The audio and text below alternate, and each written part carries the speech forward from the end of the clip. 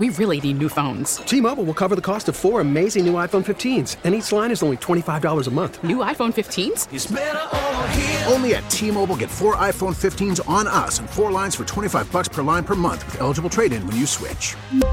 Minimum of 4 lines for $25 per line per month with autopay discount using debit or bank account. $5 more per line without autopay, plus taxes and fees. Phone fee at 24 monthly bill credits for well-qualified customers. Contact us before canceling account to continue bill credits or credit stop and balance on required finance agreement due. $35 per line connection charge applies. See T-Mobile.com.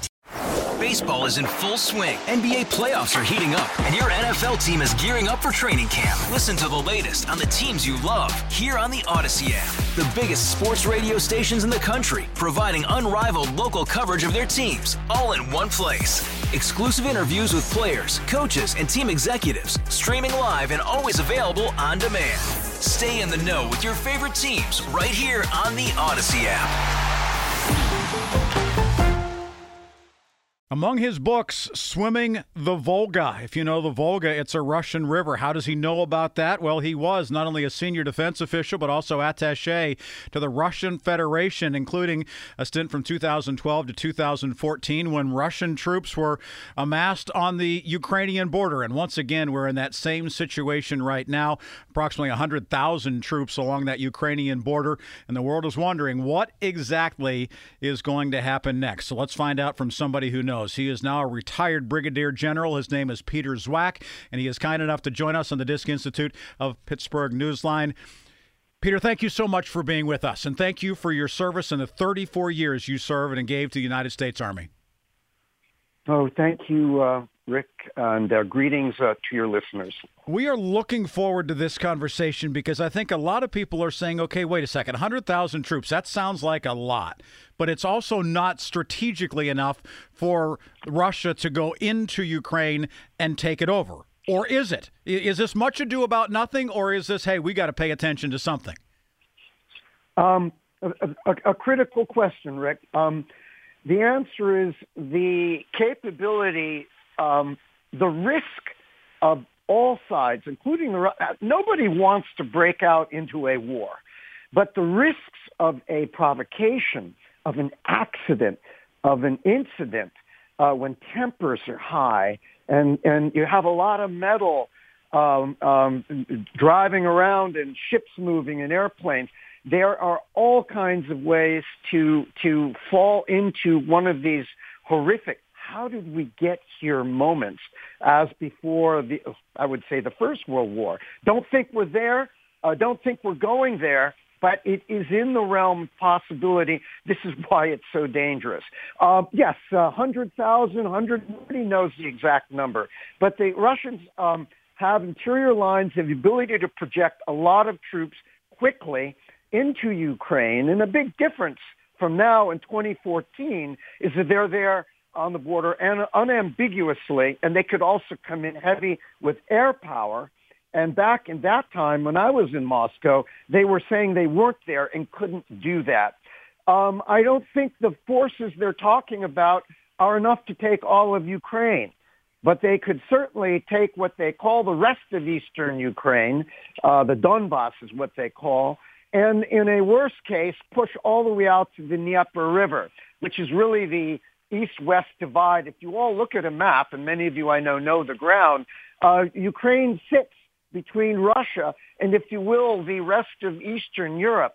And one of the reasons the Russians are so sclerotic about this is that's exactly the route that the Nazis came in 80 years ago through Ukraine and through Belarus to the north, and in a horrific war on the Russian front, 20 to 26 million Soviets, not just Russians, but also Ukrainians, Belarusians, and Balts and all. So there is a lot of baggage here. Bottom line, the Russians could invade. They could pick the time and the place. What is interesting is that they are so unambiguous about being there. They're letting us all know. I mean, they're not hiding their movements. So this is probably posturing, chest thumping. Look at us. But if they don't get their way, or there is something bad that happens, they can go. Last thing on this preamble, the Russian military is far better than it was 15 years ago when they invaded pieces of Georgia, and even in 2014. But it also is 1/3 draftees. And as we've learned in the United States, friends, and with our allies, it's a whole lot easier to get into a war than getting in there. Now you've taken the ground, and now what do we do? Especially when Ukrainian partisans are chipping away at them. The conscripts are texting home, this is really, really ugly, and the Russian population starts to get restive. And the Russian population, the bulk of them, do not want a war with Ukraine and the West. So there's a lot swirling here, but there's also a lot of passion and emotion in this, what makes this especially dangerous. Retired Brigadier General Peter Zwack joining us here. 34 years in the U.S. Army, went in as a private first class, went to officer candidate school, and 31 years later he came out as a Brigadier General of the U.S. Army. Is Vladimir Putin a military mind that the United States and the West need to be concerned about? Or are the political pressures on him that would be coming from the internal forces in Russia more than he can deal with there? What do you think? Where does he come down on that military versus politician? Yes. First, I will say this about Putin, and I, among, I would say, most of what you would call, Russia hands watchers, we miscalculated on Putin when he came to power in 2000. I think most of us thought he was KGB guy, be there for 4 years, 6 years. Friends, he's been there for 22 years. Right. He is certainly adversarial, and he looks at us, I think, in many ways as a crime boss, looks at others looking for respect, and he's feeling disrespect. And I think that kind of sort of personally may drive it, but I think a lot of folks will say that he is a tactician and an opportunist, not a grand strategist. However, now he has to look at this thing strategically. If it goes to violence and the Russians get sucked in, and we know what it's like to get sucked in, it's hard now to pull back. And now they've got the whole world, except for China and a few others, screaming at them, major international embargoes, sanctions, all the things we've been reading about.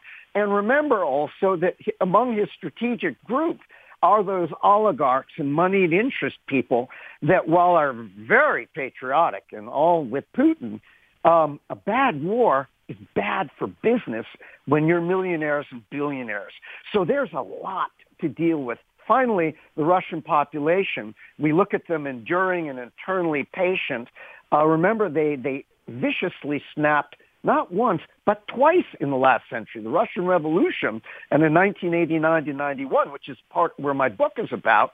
And so Putin is always, a part of him is looking over his shoulder. So this is a big move, potentially. I think in some ways he's on the edge of a precipice. He goes in, play it out. If he doesn't go, there'll be those that will call him for weaknessing, but I think a lot of people are also pleased that he didn't go. So there's a lot. So master strategist, no. Tactician, opportunist, yes. And a survivor. He's been in power for 22 years and possibly could be around for another 14 years by the Russian electoral laws, which could be in theory as long as President Xi of China, so they could be talking together for a long time. So he has a lot on his mind, Vladimir Putin. He is the devil we know.